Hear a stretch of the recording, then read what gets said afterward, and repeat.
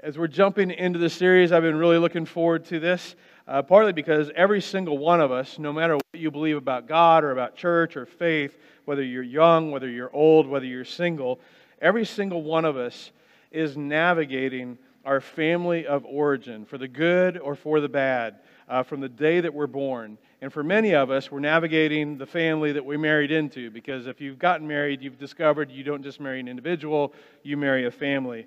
And one of the things that we share in common is we look to the future, whether you're single or whether you're married, as you think about family in the future, your existing family or the potential for family in the future, you're hoping to experience or offer a version of family that is at least slightly better than the one that you grew up in. And today begins the conversation of what we learn from Jesus, what we learn from the New Testament to help us do just that. My parents divorced when I was 8.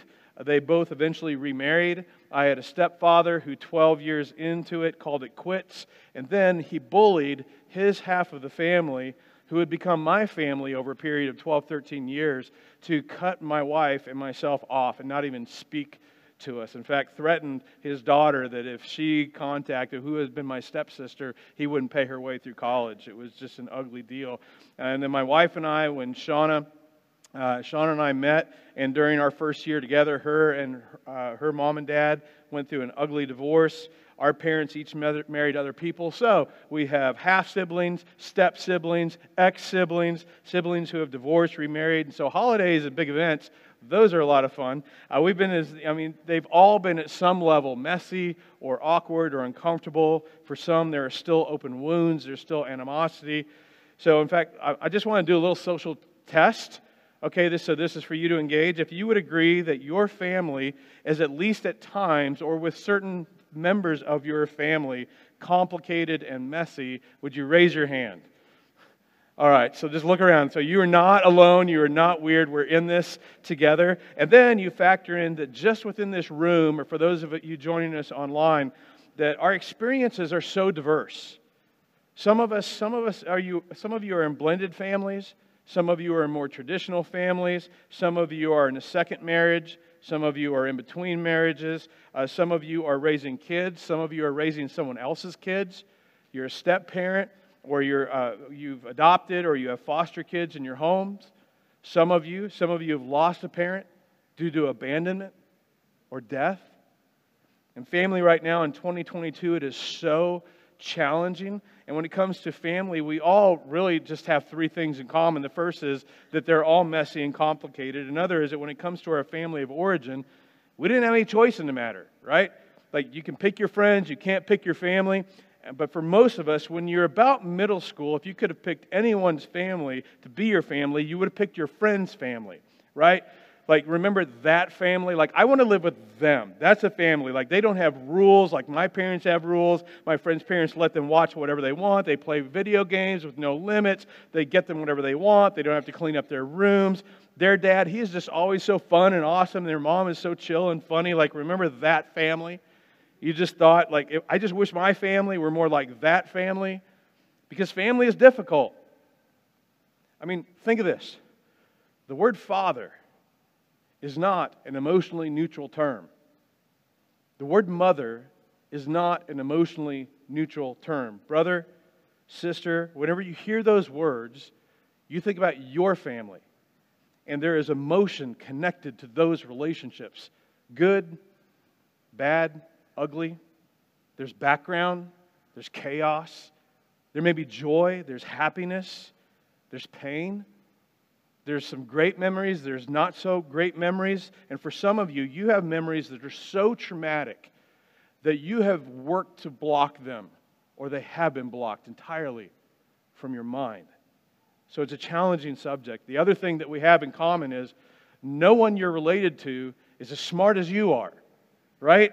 Like, at some point you've thought this. You just thought, like, listen, if everybody would just let me call the shots in this family, everything would be better. For sure, my life would be better. For most of us, again, this began about middle or high school, right? It's like, if my dad would just, or my mom would just, if my siblings would just, just gather this family, give me a microphone, make everybody sit down and shut up for 20 minutes, I will straighten this whole family out, right? Like, okay, you need to take a bath. You need to be nicer. You need to quit drinking so much. You need to go back to school. You need to quit nagging so much. You need to get your anger under control. But then in other stages of life, it's the opposite. It's like so many times, especially early in our marriage when I was raising kids, I would find myself thinking, I am so inadequate. Who gave me these humans to raise? Like, I don't know what I'm doing. Like, I should know how to respond better. I feel like I don't have any answers at all. And as parents, we all eventually get there. When your kids are little, you know everything. The older they get, the less you know. Like some years ago, I was on staff at a large church in Chicago, and we had a nationally recognized couple coming in to speak on parenting. And a fellow staff person said, "Hey, are you and Shauna coming?" I said, "No." And she looked at me surprised. She's like, "Well, why not?" And I said, "Because their kids are all under the age of 10. When my kids were that age, I was an expert too."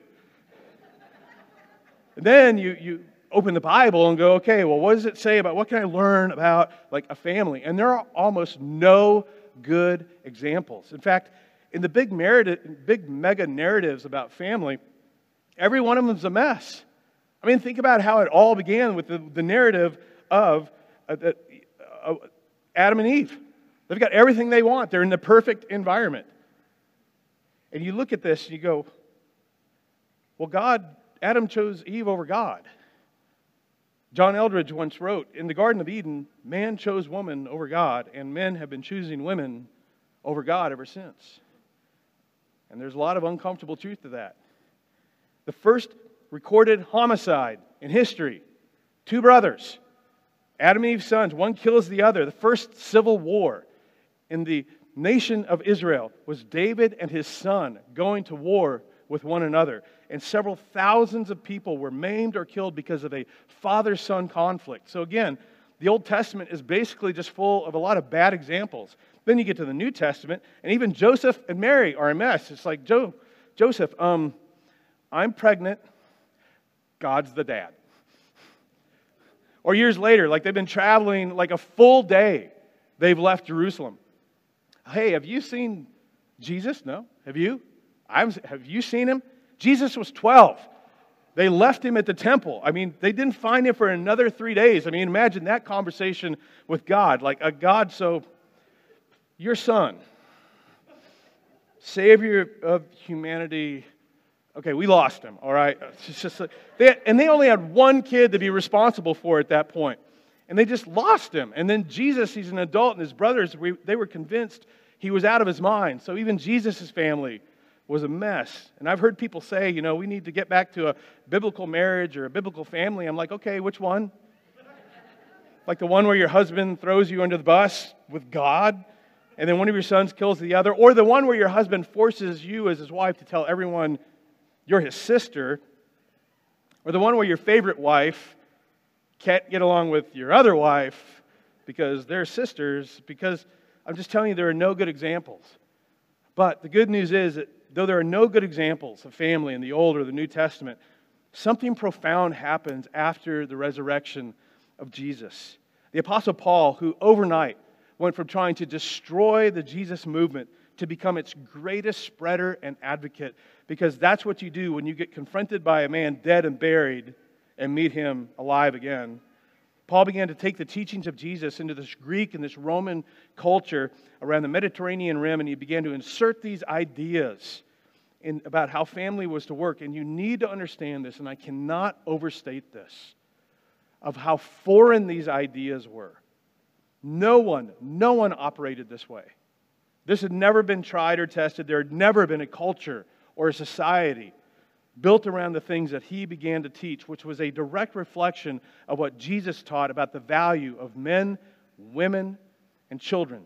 And in a minute, I'm going to read quickly an overview of everything that the New Testament has to say about family. And you're going to listen and you're going to think, like, I've kind of heard this before, or this just seems so old-fashioned. This is something my grandparents or my great-grandparents would have bought into, but in an enlightened 21st century Western culture, they just sound so outdated. And yet at the same time, there's elements of this we've just kind of grown up to expect.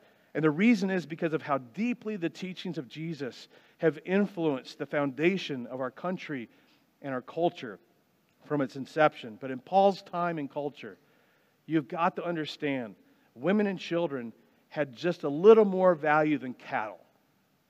Jesus and Paul elevated the status of women and children sky high, and the idea that women and children had the same value as men was completely unheard of. In fact, here's a side note, and if you don't believe me, fact check me. Google is your friend. In every culture since that has embraced a biblical worldview, a Christian set of standards, women and children have fared better.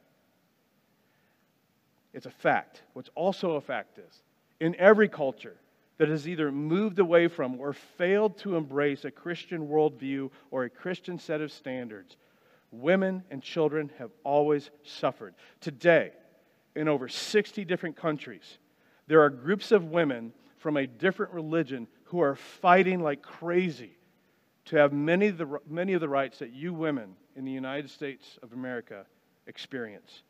And they are having to fight against the tenets of their religion. Whereas when it comes to the New Testament, a Christian worldview, the New Testament opened the door for women and children to have value and dignity in a way that no other culture had done. So where and when the Apostle Paul says these kinds of things that I'm about to read to you, this was just utterly foreign and disruptive and disconcerting, especially to some men, but it gave women and children hope. And the basis of everything he would say is that when Jesus died on the cross, He died for all men, all women, all children equally. And before I read, I just have to say a word of warning. That as our nation moves further and further away from a biblical worldview, the group that will suffer most will be women and children. In the segment of society that has already abandoned marriage, and especially the Jesus-based version of marriage and family that we're going to learn about, the group that is thrust below the poverty line the quickest are women and children. It's a historical fact. And 2,000 years ago, Paul, he took the implications of Jesus' teachings and said, in light of what Jesus has taught and what's at stake, here's how family should work. And so here's the summary. In one of Paul's letters, he writes to a church in Ephesus, children, now we parents, we like this one.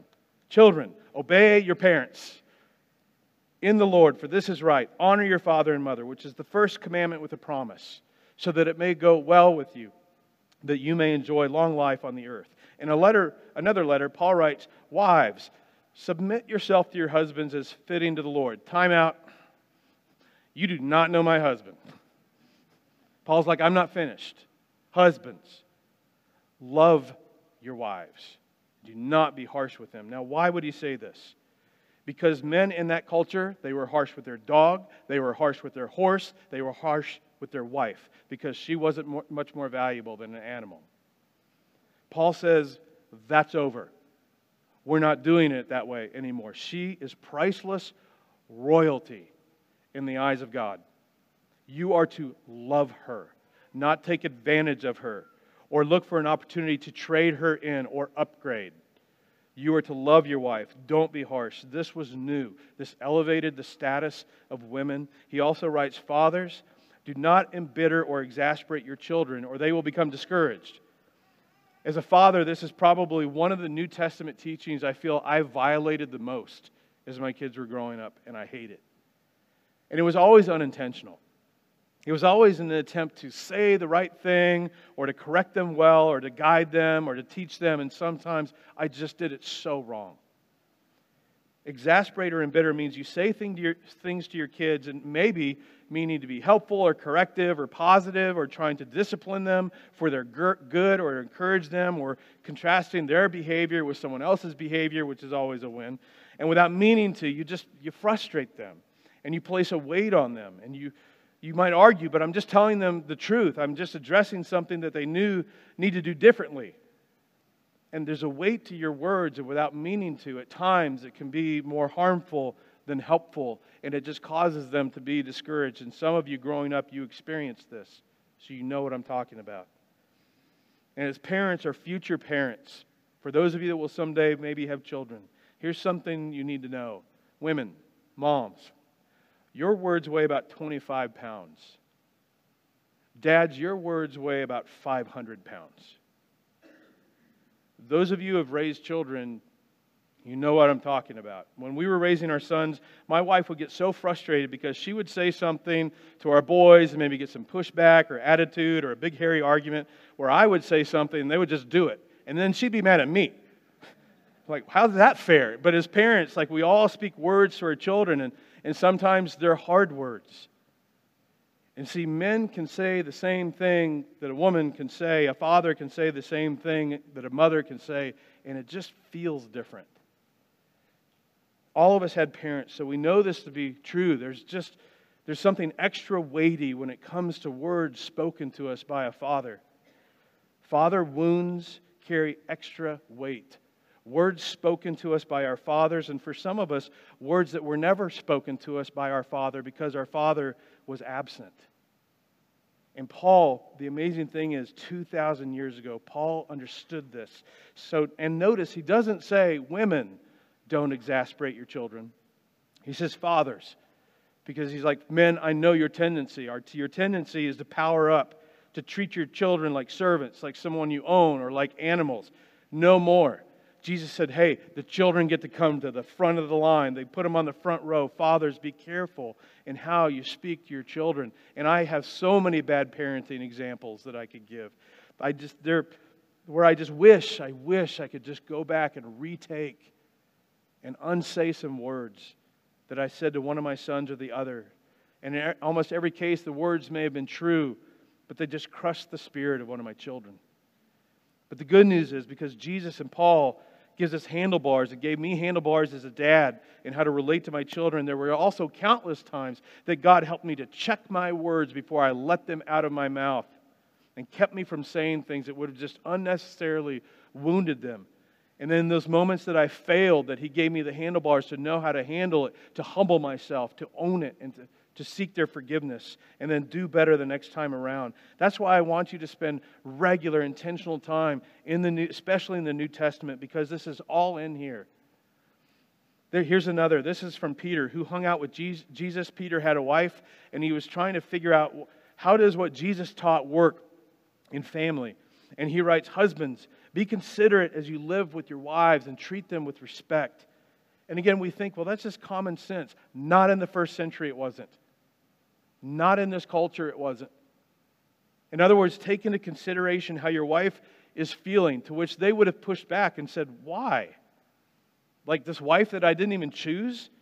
The wife that my parents bartered for because their best friends had 3 daughters? Like, I came to the breakfast table one morning, they're like, hey, just so you know, that's who you're going to marry in about 6 years. And she was the middle child. No one wants to marry the middle child, but they gave us a cow, and so now I have to marry her. Like, I have to be considerate of her? Peter says, yes, husbands, in the same way, be considerate as you live with your wives and treat them with respect as the weaker partner and as heirs. Well, what's he talking about? Well, first off, again, ladies, before you push back, basically all he's saying is that in an arm wrestling contest, most of us can beat our wives. Not all of us, okay, but most of us, okay, so we might be stronger. And here's the other thing, in that culture that's still true to some degree in our culture, we know this, and that is that somehow as men, we have just been able to be in positions of power and influence because we're physically bigger, or we've got that testosterone-driven challenge, whatever it is, but throughout history, and he's saying, you use that for her benefit. Physically, statistically, men are bigger and stronger. Testosterone gives us added strength, but you're to never see a woman as lesser than because of that, or somehow think that you're superior. In fact, according to Jesus and Peter, you're to take your size and your strength and your ability to have influence, and you are to always leverage that for her benefit. He's talking about the fact that when Jesus died on the cross, He died for your wife. You have a heavenly Father. She has a heavenly Father. Same heavenly Father. So treat her as equal heirs with you of the gracious gift of life, so that nothing will hinder your prayers. And men, that should get our attention. How you treat your wife will somehow have a direct impact on how seriously her heavenly Father takes your prayers. So here it is all put together in summary. Husbands, love your wives and be considerate. Wives, submit to your husbands. Children, obey your parents. Fathers, don't irritate your children. That's it. Got it? Go do those things. Let's pray and go beat the Baptists at the restaurants. See, here's the tension. And this is going to be the tension of everything that we talk about over the next few weeks. I hope, and this is why I hope that you'll join us, that you'll invite friends to come sit with you every week. Because what nearly all of us share in common, including those people closest to you, is that we want to do family better than what we experienced. Because you don't come from an ideal family. And if you're married and you have kids, you've not created an ideal family. It may be more ideal than the one that you came from, but it maybe also be less. But there's real and there's ideal. And there's a gap. And that is what we're going to unpack over the next few weeks. And here's the thing that Jesus did over and over and over again. Jesus taught and He pointed to an ideal, yet He refused to condemn those that fell short. In fact, in every situation, Jesus raised the current standard. I mean, think of it. The standard in the first century Judaism was that it was against the law, Moses' law, to commit adultery, and everybody knew what adultery was. You take your body and you commit adultery with another body. That's adultery. Jesus said, actually, the standard is higher than that. If you even look at a woman, you look at another person lustfully, you've committed adultery. Which meant that in that moment, Jesus made an adulterer, for sure, of every man and potentially every woman in His audience.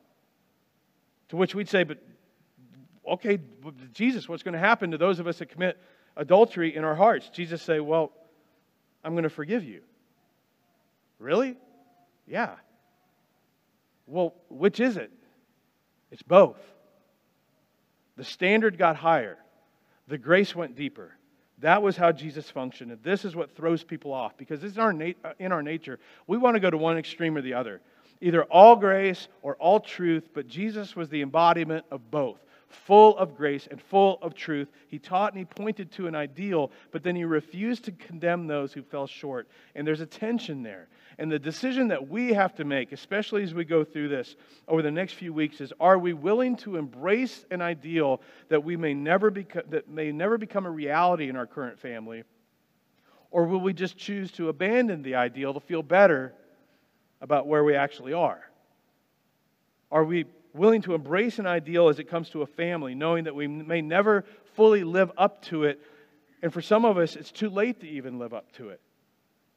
Or will we do the easy thing and just decide, I'm just going to abandon the ideal and just declare that what is true of me is normal? The most profound illustration of this in Jesus' ministry, it had to do with family relationships and dynamics, and it reveals a tension that is so emotional for many of us. Some Pharisees came to Jesus, to test Him. They weren't there to learn. They asked, is it lawful, as in the law of Moses, for a man to divorce his wife for any and every reason? Now, you need to understand that they had a version of no-fault divorce that you can't even imagine. Here is how no-fault divorce worked in the first century in this Jewish community. If a man didn't want to be married to his wife anymore, he just had to go to her and say, I divorce you, I divorce you, I divorce you. And that was it.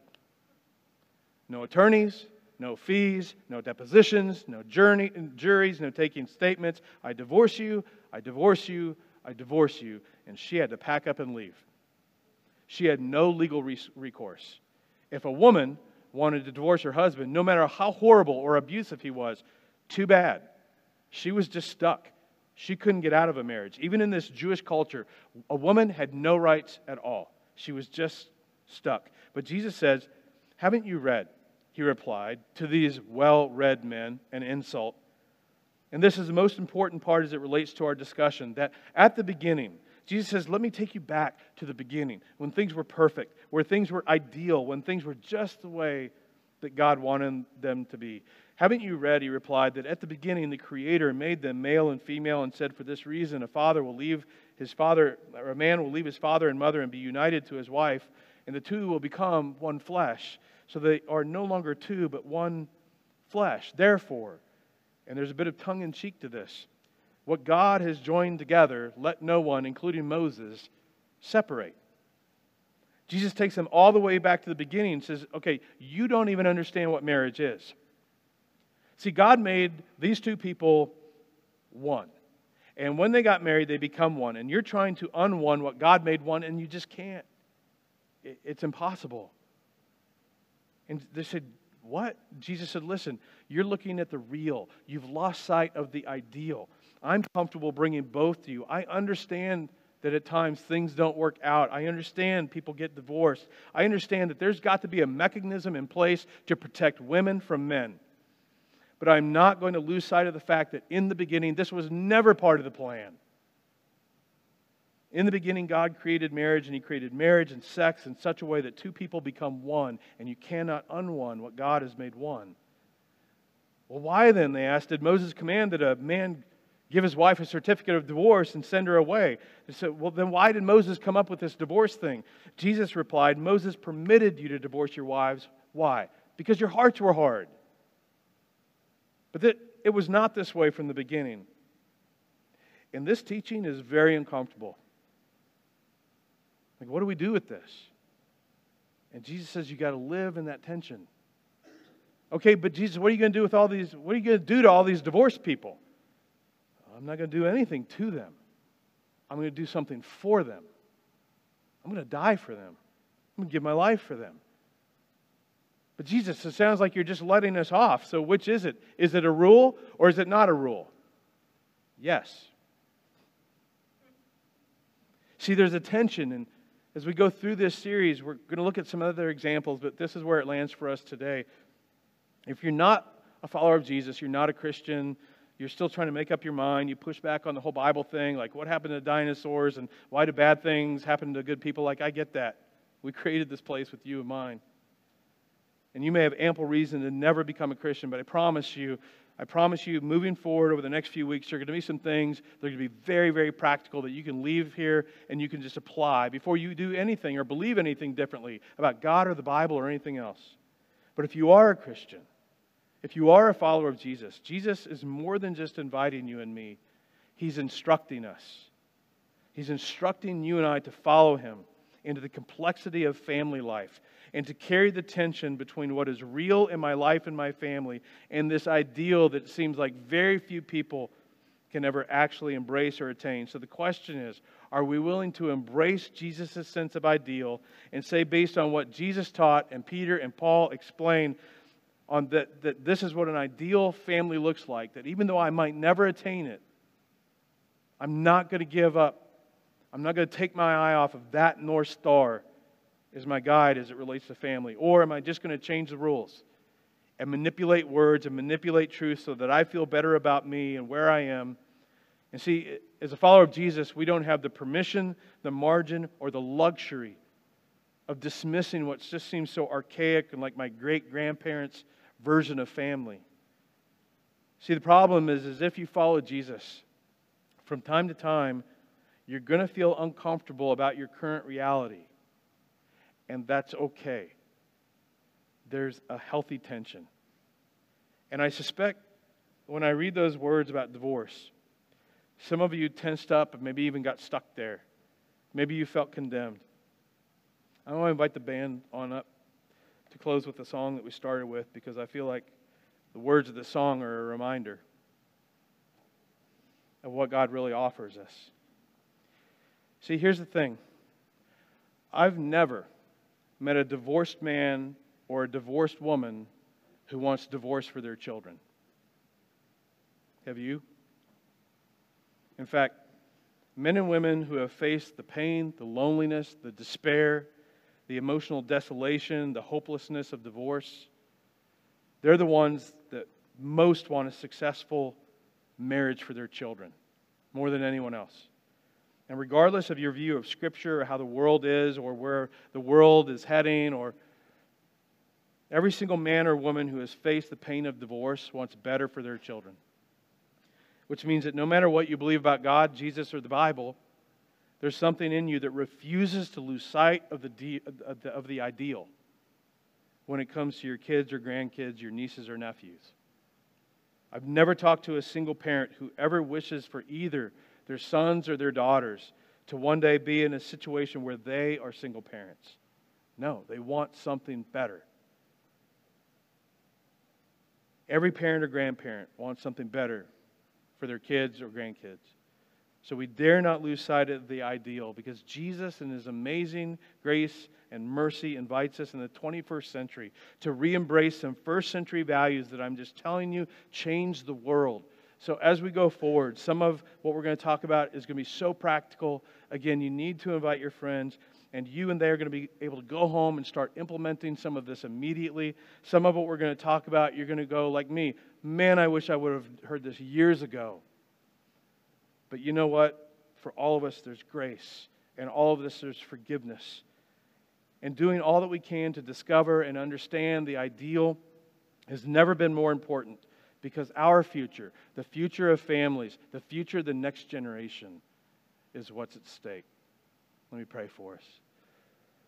Father, I pray that you would help every one of us wherever this lands. I know there are people listening to my voice right now that there are elements in their family that are so complicated and maybe so painful. And for others of us, Father, in some ways it feels like things are going pretty good, but the question is, how do we impact the next generation and help things to be even better for them? So, Father, as we lean into your word, as we lean into Jesus' teachings, as we lean into Paul and Peter and all that we learn, I pray that you would truly give us ears to hear and a mind that will receive and a heart that's just willing to submit to the truth, to some hard truths, so that ultimately things can get better for our future family. Father, I pray all these things in the name of Jesus. Amen.